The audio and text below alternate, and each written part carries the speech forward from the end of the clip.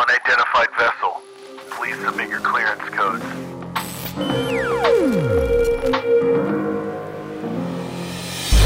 I can bring you in warm. Or I can bring you in cold. This is Justin. The Force will be with you. This is Josh. Always. This is Kyle. And we are the Outer Rim Beacon. Hey!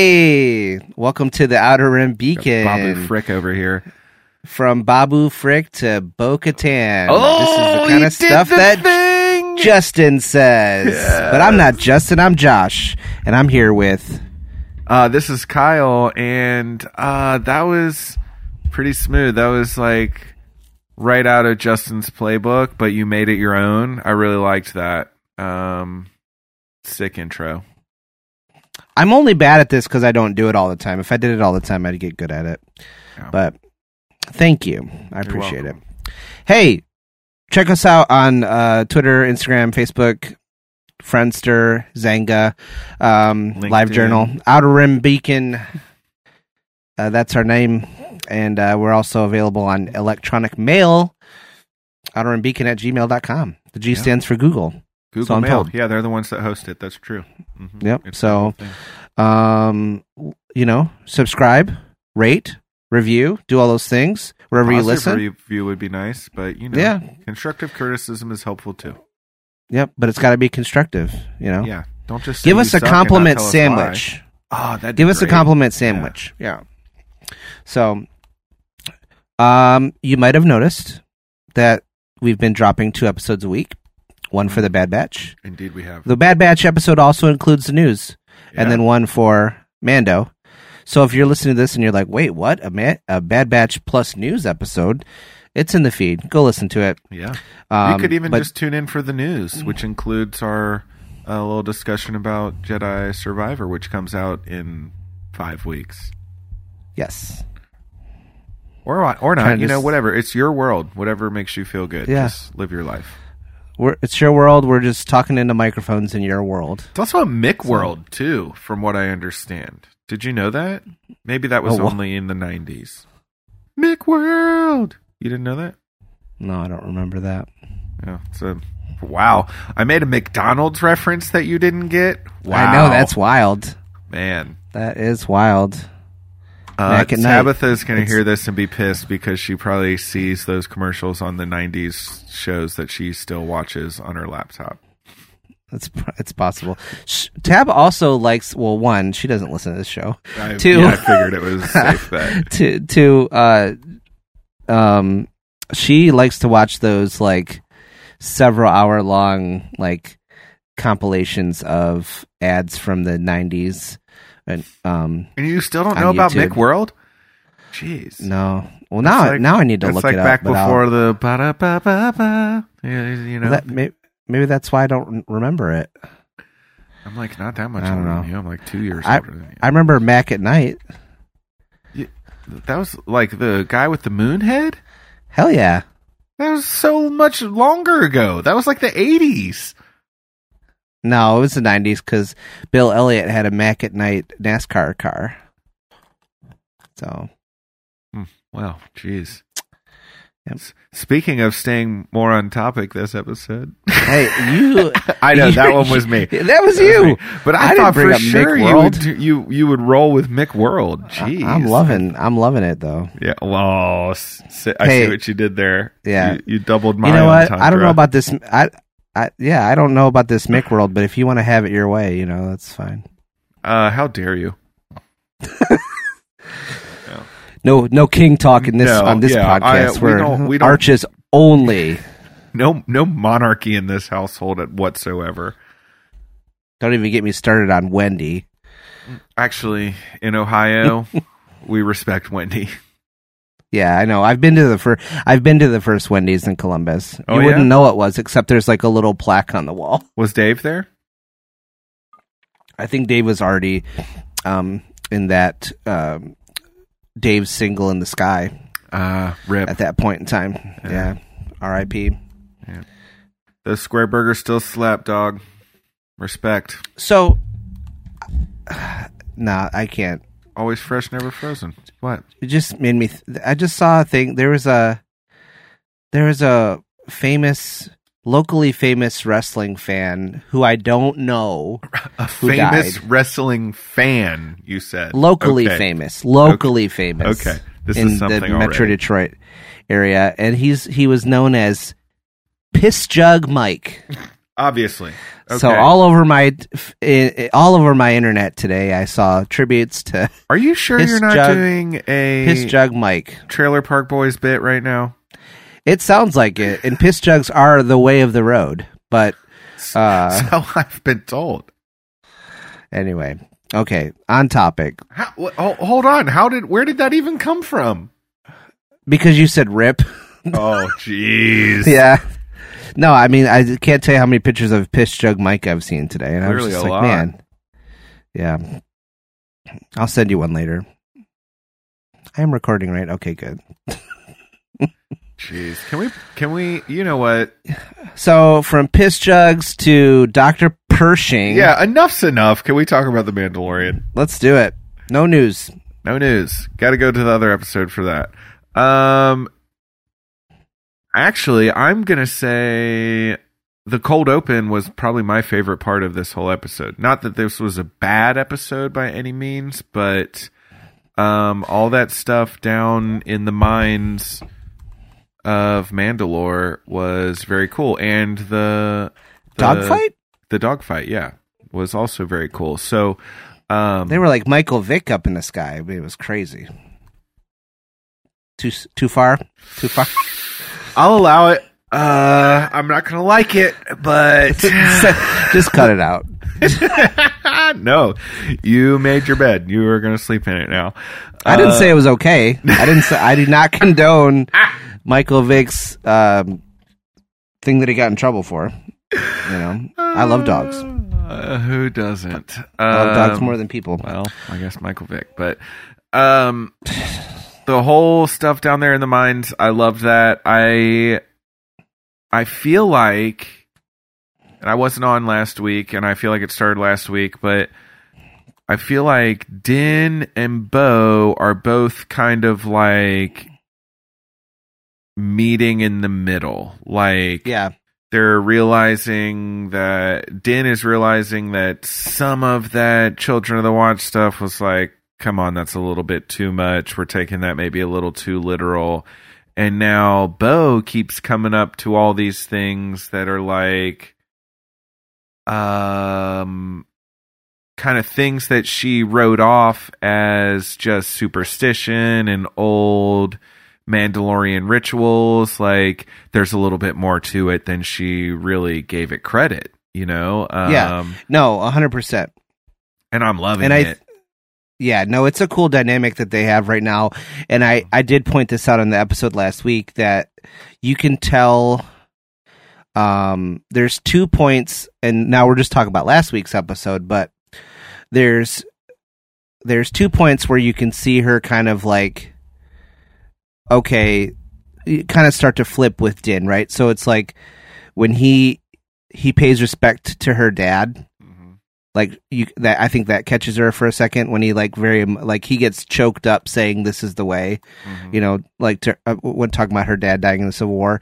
And then the other thing is you can see her kind of once he starts to walk into the water and say the creed, you can, and it's like, it's a perfect juxtaposition because right before that she's like reading the historical marker and kind of like taking the piss out of it, and then but she kind of like, as she's watching him, you can see it, and then obviously like seeing the mythosaur kind of completely Sure. Well, and it's flips also it, but- like it's this thing that it's clearly a coming of age ritual that she did as a Mandalorian, but didn't really take it seriously. And here's Din as an adult doing it, presumably for the first time. Yeah, definitely for the first time, because we know he's never been to Mandalore before. yeah With just 150% sincerity. yeah And then, of course, the there's always a little bit of truth in legends. What this mythosaur that was supposed to be, like a dragon to us, like a legendary story. There it is. It was there. It's under the mines that were opened up by the bombing, caused seismic activity, and now the mines are all deep, and that's why Din fell in, and that's where the mythosaur was. That was supposed to be extinct, I guess. So I guess a dinosaur would be a better analogy. It's more like King Arthur. Semi-legendary. Well, we know it's based on some real stuff. Some of it is based on real stuff. Yeah, because that's was her whole thing too, is she doesn't even believe that that's all real, and now she's coming to terms with I guess there is a little more truth to it. Yeah. Than she was giving it credit. And then, for what it's worth, she never whipped that helmet off. She could have popped it off in her ship at any point in time, and she didn't. Whether that was a conscious choice or just a thing. I think it was a coincidence, and then it became a conscious political move at the end. Well, once she was there, and that was definitely, I think she was, well, yeah, I'll go with it and I'll just play along. Now, do you think she's going to stay with them for some period of time? And I think she's going to stay as long as it benefits her specifically. Her I don't think, yeah. I think she has more respect for the Creed and for Din Djarin specifically. Mm-hmm. I don't necessarily think that she has more respect for the Children of the Watch, but I think that she's going to play along because it's working for her right now, because that's the kind of person that she is. I mean, and love her for it. She's calculating, and I think she's also softened to the whole thing, but I agree that I don't believe she is now a true believer or anything. Yeah, no, I think it's more of a Din thing than a them thing, though. And I think that, when we're talking about meeting in the middle too, I think the thing that Din does is that even though he comes from this place where it's we immediately shun you if you are different than us, he always treats her like they're the same. Mm-hmm. He says, our kind. He doesn't seem off put by her not having her helmet on when they're together.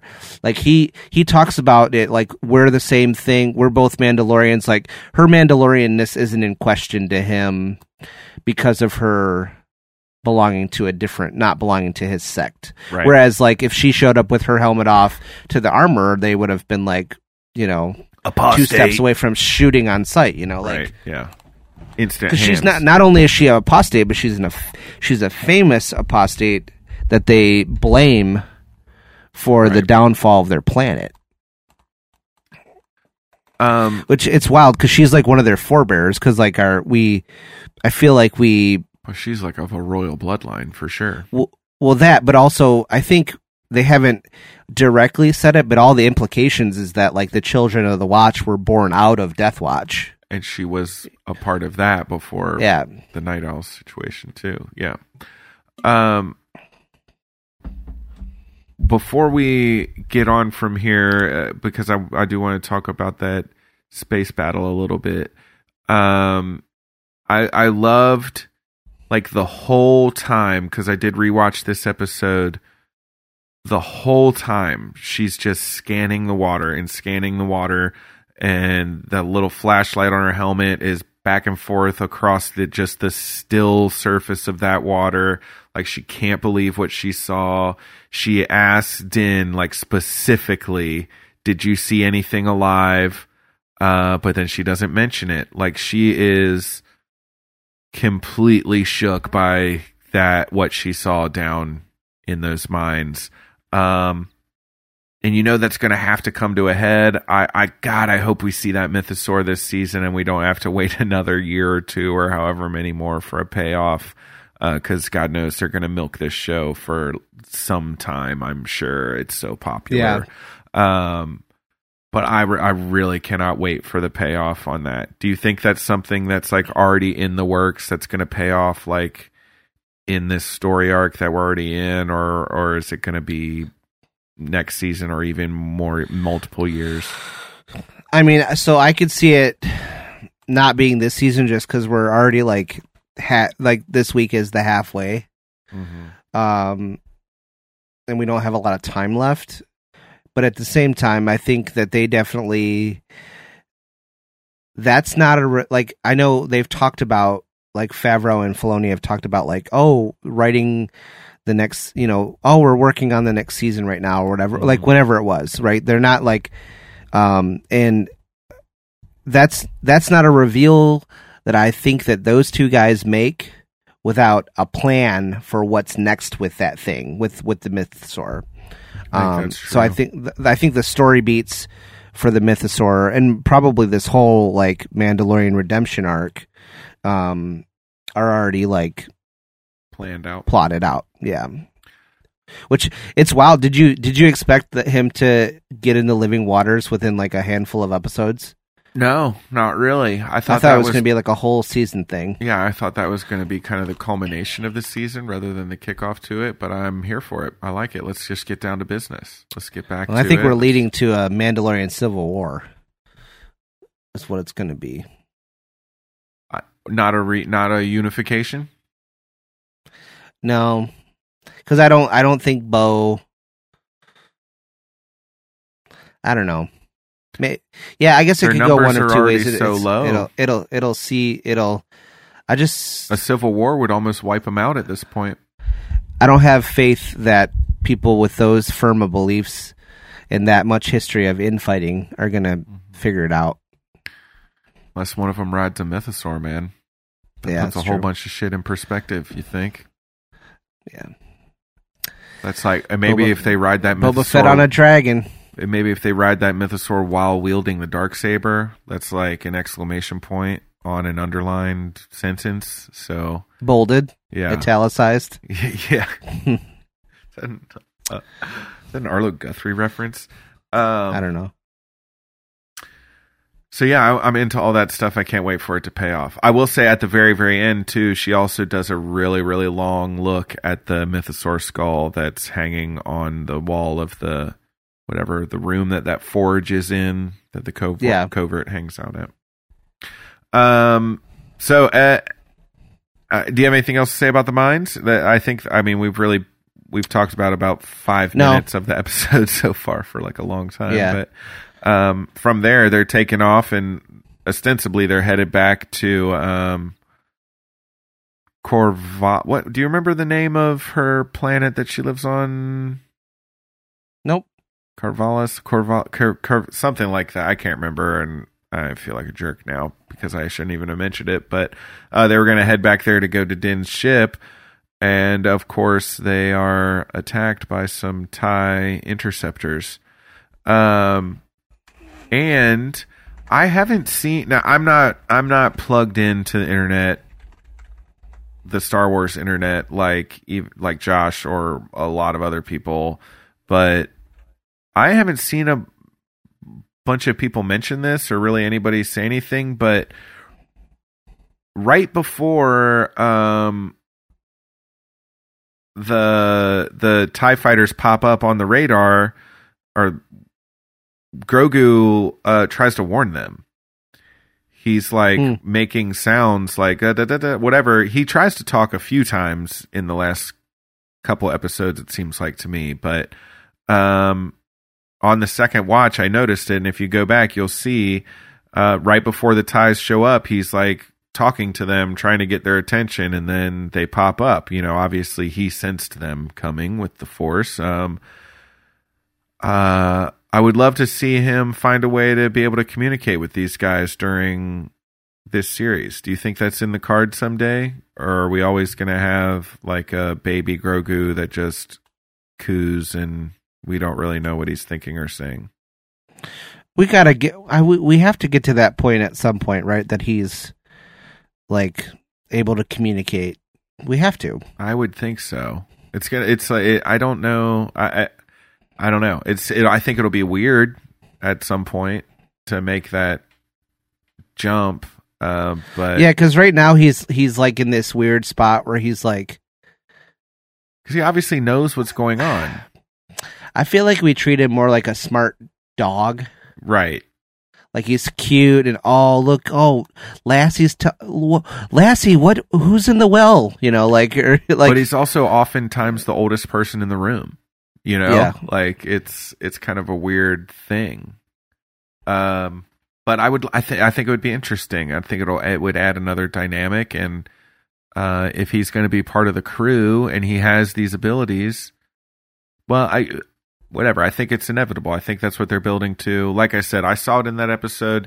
Maybe you rewatch it. Tell me if I'm crazy, but I swear to you, he was able to sense them coming, and he tried to warn them, and then they popped up on the radar. I believe it.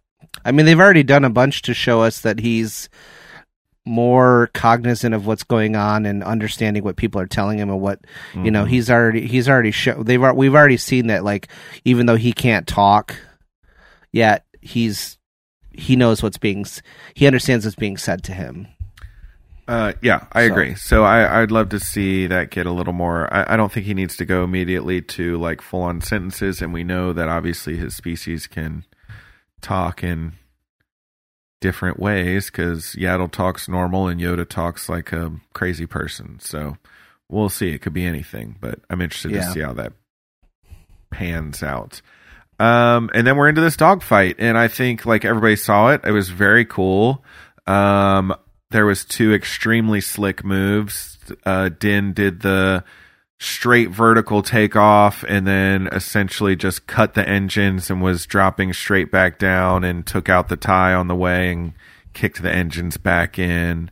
Very sick. And Bo at the very end kicked the one wing up and cut the one engine for the 180 to take out the last tie that was on her tail.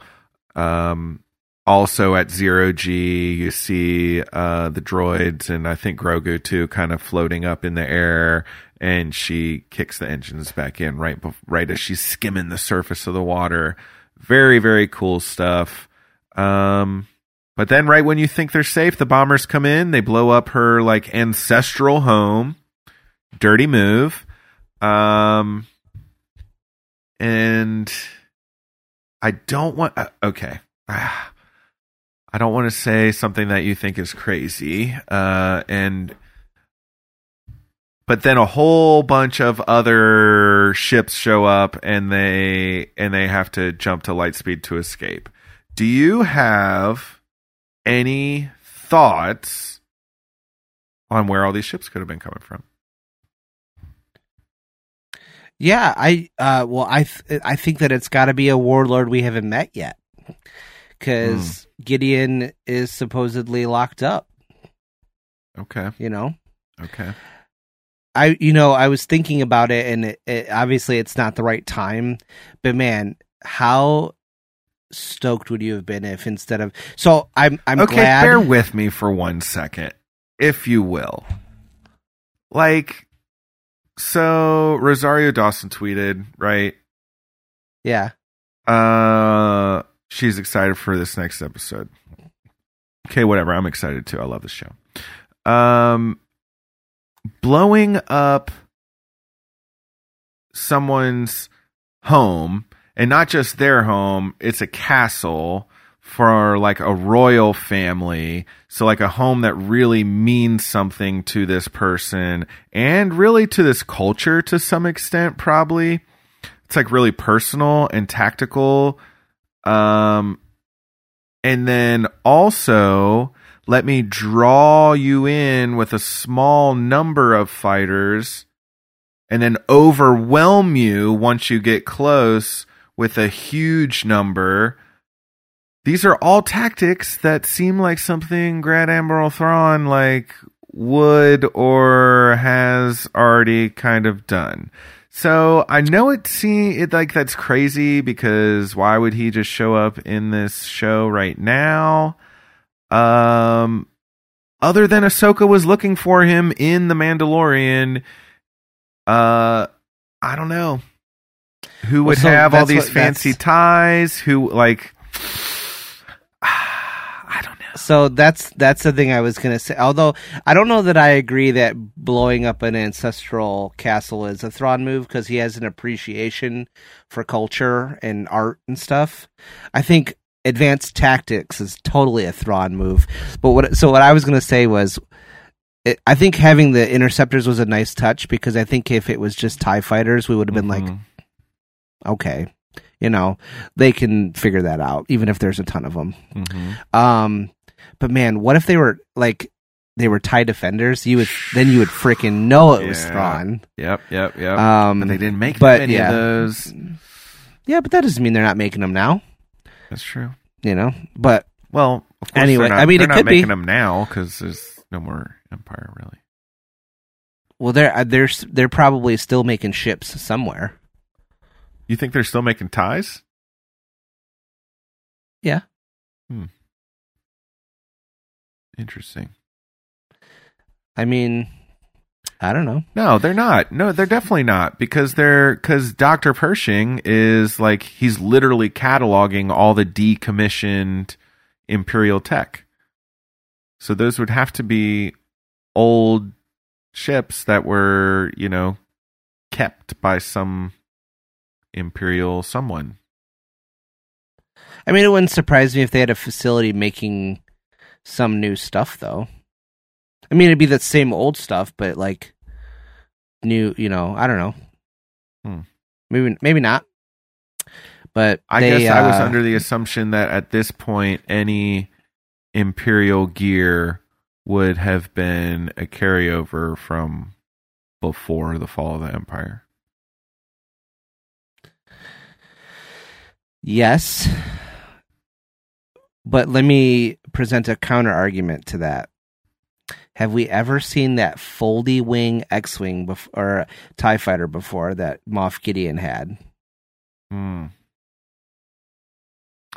Yeah, I get no. I'm saying like this is small batch, not like a big facility. Well, and there's really just so much we don't know about this time period. This was the first time we ever saw, not to jump ahead in the episode, but this was the first time we ever saw Coruscant in whatever New Republic control, right? I think. Yeah. We've only seen Old Republic Coruscant, really. I don't even think we see Imperial Coruscant in live action. There's a flash of it in like the celebrations of Jedi. Oh yeah, I guess that's true. Yeah. So do you think that's crazy that could potentially be Thrawn? Yeah, no, I do not think it's crazy, because I think like how many big bads do you introduce? I think it's either, so I think the two options are, well, there's three options, right? So it's Thrawn, it's someone new, or it's Gideon from prison, or someone in one of Gideon's underlings, doing stuff on his behalf, which I think we kind of see that happening in the Pershing arc anyway, right? Okay, so well, we can go ahead and move ahead to that, but do you then think that what's her name there, Elia Kane, is still operating under Moff Gideon's instructions at this point? Yes. Yes. Either his instructions or under some directive that was already predetermined for like what if you get captured. And I think that she sees that he's willing to help the New Republic with his knowledge, so that's why she's like, "Oh yeah, flay your brain." I see, and you could be 100% right. I just read it as she's kind of a ruthless person and willing to do anything to advance her own career, and he is also someone that could potentially expose her as like being worse than she had portrayed herself to be. Because like my impression is that to be eligible for this amnesty program, you had to be like, you know, like Pershing was a scientist who was doing this research, and then he was commissioned and kind of forced to do this tangential stuff against his will. And I assumed the other people that, and I could be making like some completely incorrect leaps here, but I assumed the people that would be eligible for that would be other people that were not actively making whatever these horrible decisions, you know, people that were just kind of going about their life and then maybe put in these bad situations or whatever. So I assumed that she kind of, because I think we can agree that she's just kind of like a bad person. Yeah. Like I don't think she just was. And I think Moff Gideon kind of surrounded himself with people like that. Probably he wanted like true believers, like people who really believed in, like real fascists, basically, not just people who were covering their own butts. So I think that she is like a legitimately bad person, and she probably lied about her involvement or who she was or what she has done or all of the above or whatever, and he could expose her. And so she's getting like kind of two birds with one stone. This is an opportunity for her to be like, hey, look, I'm one of the good guys. You can't really trust him. He's trying to steal from the salvage yard and yada, yada, yada. And I turned him in. Makes me look good. Maybe I can advance myself a little bit. Also, I'm going to get his mind flayed so he forgets who I am. And it also covers my tracks a little bit. Yeah. It could be a multitude of things working together too. Yeah. I'm interested to see. This wasn't the most exciting episode, and I think we inadvertently just covered like a good portion of what happened in the episode here. The only other thing I really wanted to touch on was that at the very beginning, he's given his like little presentation in the same opera hall where Anakin Skywalker learned about Order 66. Just a little nod there, I guess. Or not about Order 66, sorry, about Darth Plagueis the Wise. Yeah. I gave Kyle a look. Yeah, sorry, yeah, that was the cue I needed. I love that scene. That scene is just, it always makes me laugh because of how like forced nonchalant Palpatine is being. He's like, have you ever heard? Like, come on, man. By the way, this super random thing that you've definitely not ever heard of. Yeah, he was playing it super cool. That's Palpatine for you. Yeah, I think the other, I love this kind of world building stuff, and it's just interesting to see how stupid the New Republic was. Yeah, making all kinds of mistakes, but I mean, like, we're not going to try to reverse engineer and use tech that the Empire was like. That's come on. We're just going to throw it all away. Yeah, it. But that's just, honestly, that's how we got to bureaucratic machines just work too. Like, well, we have to get everything done so quickly that we're just going to make a decision and run with it, and then that's, you know, sort of how the Empire came about again. You know? Yeah. No, it just makes me think of like, it literally made me think of like Operation Paperclip. You know Operation Paperclip? I don't think so. Is how the U.S. government hired a bunch of Nazi scientists to work for NASA. Oh, yes, I did know about that, actually. Yeah. So it's like straight out of Germany. Mm-hmm. This is literally because the Empire is like space Nazis, right? So it's like the same. It could be the same thing. But then they're also not really utilizing him. You know, they got well. Dr. Pershing, that's what I'm saying is they're mind, not doing that. And then they just put him in a cubicle, and it seems like he's essentially just logging numbers or whatever. Yeah. Well, and the fact that they don't have names anymore, I'm like, what are you doing? Yeah. Yeah, it was, but you know, I guess they've got to, I hate to be this guy that like, you read the stuff online that like, well, you know, they're doing all these things to fix the sequel trilogy, but like, but there is not a long reign of the New Republic, right? Like we go from Empire to New Republic to First Order in a relatively short period of time. So it stands to reason that the New Republic didn't hit the ground running, right? Like obviously they had to have problems. And I think that seems obvious in this episode, right? Once we get, because Mandalorian's out on the Outer Rim doing his own like kind of Wild West situation most of the time. We don't see a ton of this stuff. But it seems like they're doing a lot of dumb stuff and making a lot of dumb mistakes and maybe repeating some mistakes and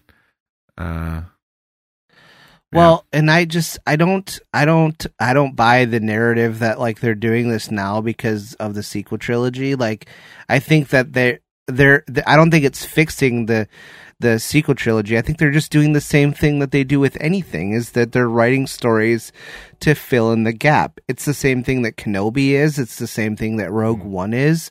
And I mean, they already told this story of like demilitarization and like not paying close enough attention to like former Imperials or Imperial sympathizers, and that's what led to the First Order. Like they already told that story in Bloodline, and I was think other books as well about like the fixing the sequel trilogy. That is a thing that people say though. The logical filling of the gap. Like if we know this is what happened, then what had to happen between the 2 points we know about to make that happen? You know, it's like the logical next step.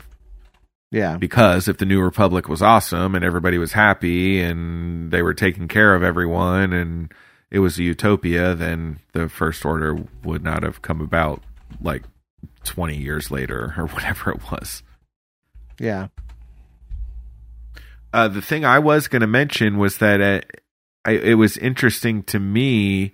We've never really seen people like this before that I can think of.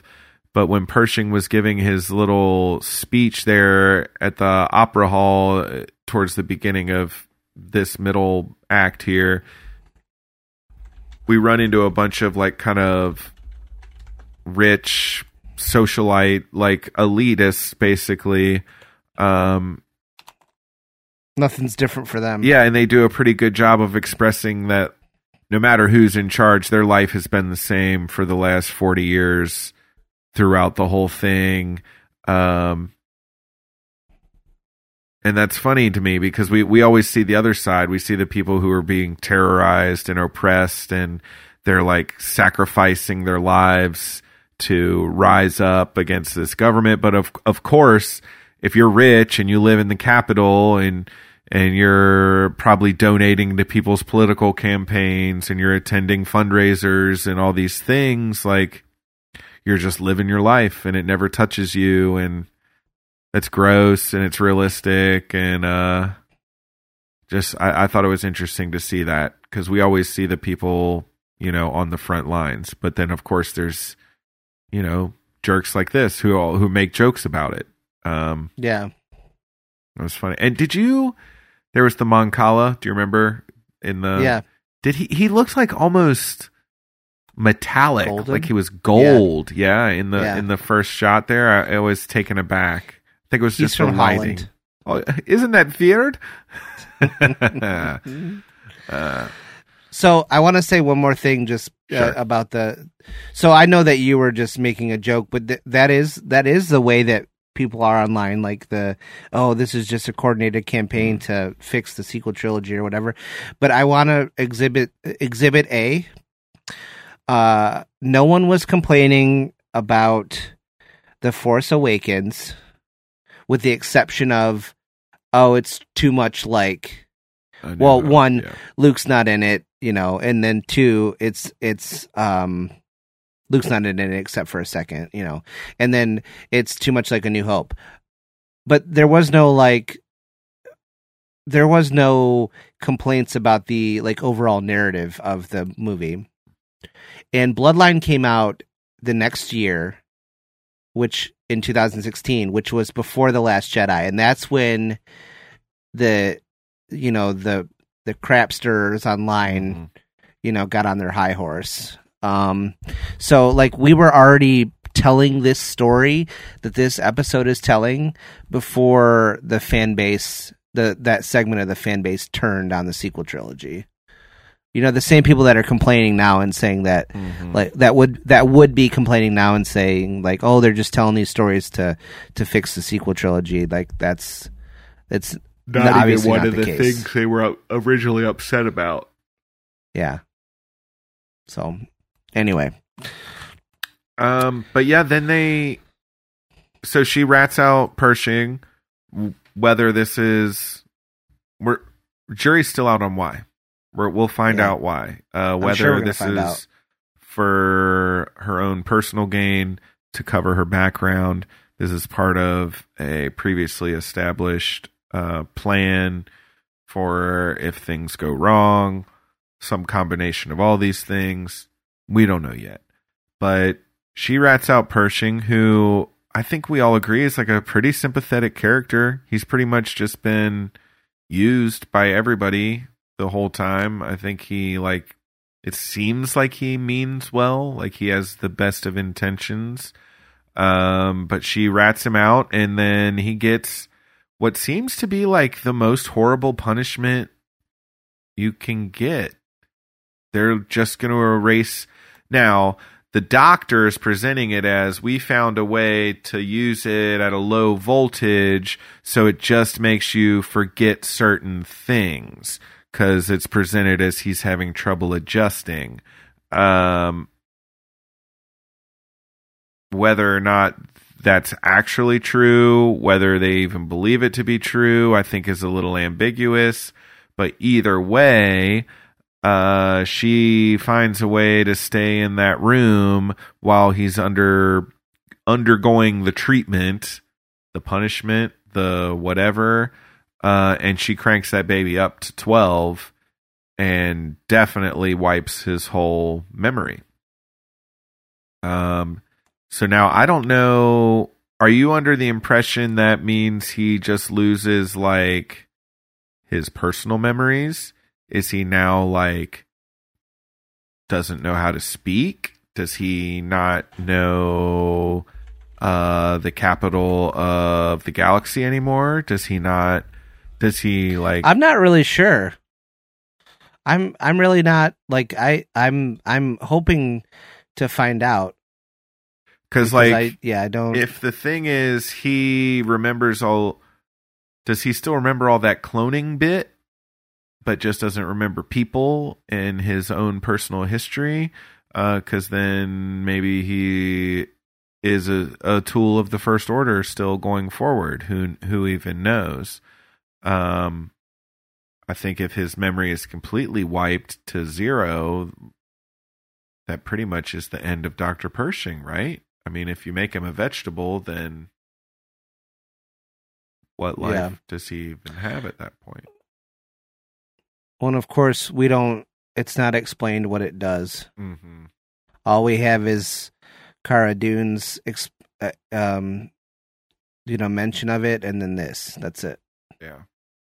Well, Dr. Pershing, I think, is a relatively smart guy, at least as far as tech goes, and he was very, very scared of it. So, yeah, it seems pretty bad to me. I love that little piece of fan service that they put in there, even though it was a serious moment, when he yells at the Mon Cala, "It's a trap." Phenomenal. And he does a little look to the side, a little off-camera look. I love it. Yeah. Like Jim. Yeah. Looking at the camera. Excellent stuff. It was a trap. Tab texted me and she goes, "Oh, you didn't tell me there was a handsome Mon Calamari in this episode." 2, actually. A gilded one and a doctor. Yeah. And then in addition to that being a trap, that's almost a wrap too, because we get Din and Bo showing up at the covert and saying, we were in the water, we've got our helmets on, we're in the club, and that's about it. That's the end of the episode. Yeah, I have one thing I'd like to add. I'm not sure how I feel about the fact that what would be perceived as my profession of social work has been relegated to droids in the Star Wars universe. Automated in the future, man. Yeah. Yeah, he did have a personal, like, a mental health droid there, didn't he? It's more of just like I thought she was like an administrator of the amnesty program, and she was doing his follow-up meetings. But that's still like a social working role. That's pretty close, yeah. Yeah. Yeah, I didn't look at it like it was a therapist, but she's definitely doing the, like, I'm your contact for this outreach program. That's still like a social worky thing. So it's interesting how he was trying to bend the, like, if it's for their... I can't remember what he said, but he was justifying it to himself, like if it's for their own benefit, if it's something they could use, Well, she also said something in the episode too that was sort of like, she was like, well, that's blindly following orders is how we got into problems in the first place. Which, like, yes, that's true, but also that's something someone could just say to break almost any rule, right? Like, yeah. Well, they told us not to break in there and steal, but, like, you know, blindly doing what they told us caused us a bunch of problems before, so we should probably just break in and steal. It's like a kind of a slippery slope to me. But also she's not wrong. So, kind of a gray area, kind of using it to her own benefit there. Do you have anything else about the Mandalorians at the end there? There wasn't a ton to it. No. We bathed in the waters. It was very dope. He gave his sample to the armor, and she poured it in her little situation there. Confirmed. Everybody's in the club. Yeah. I bet Paz Vizsla still has some... Oh, he's bitter Betty feelings. All the time. He's always so butthurt. I think he's got My great-granddaddy was a somebody. Yeah. He's just trying to live up to that family legacy years later, even though they're all dead, probably. Yep. All right, man. You got anything else to add, or are you about ready to blow this thing and go home? Let's blow it. You're all clear, kid. Now let's blow this thing and go home.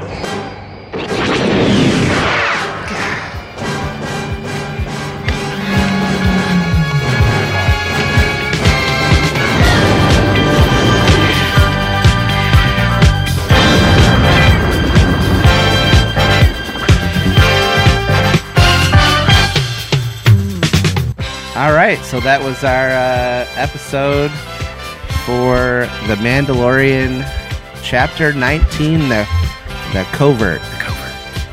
So, hope you had a good time, theorizing, and maybe tomorrow we're going to see Thrawn.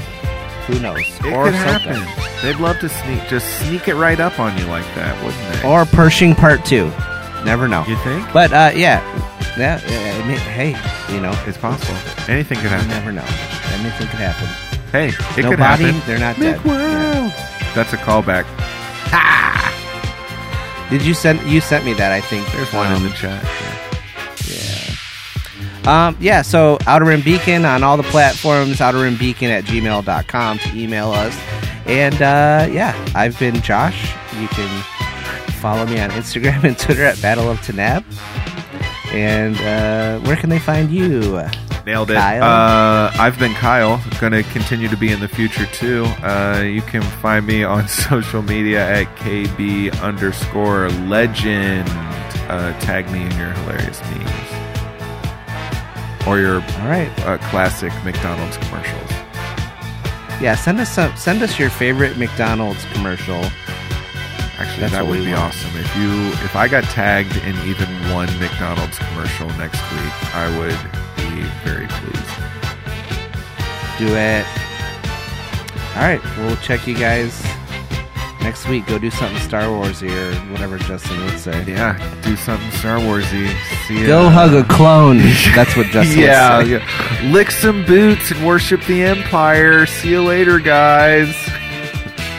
You know, it's a bummer that Justin's not here. He'd have probably been sympathizing with Communications Officer Kane. Probably.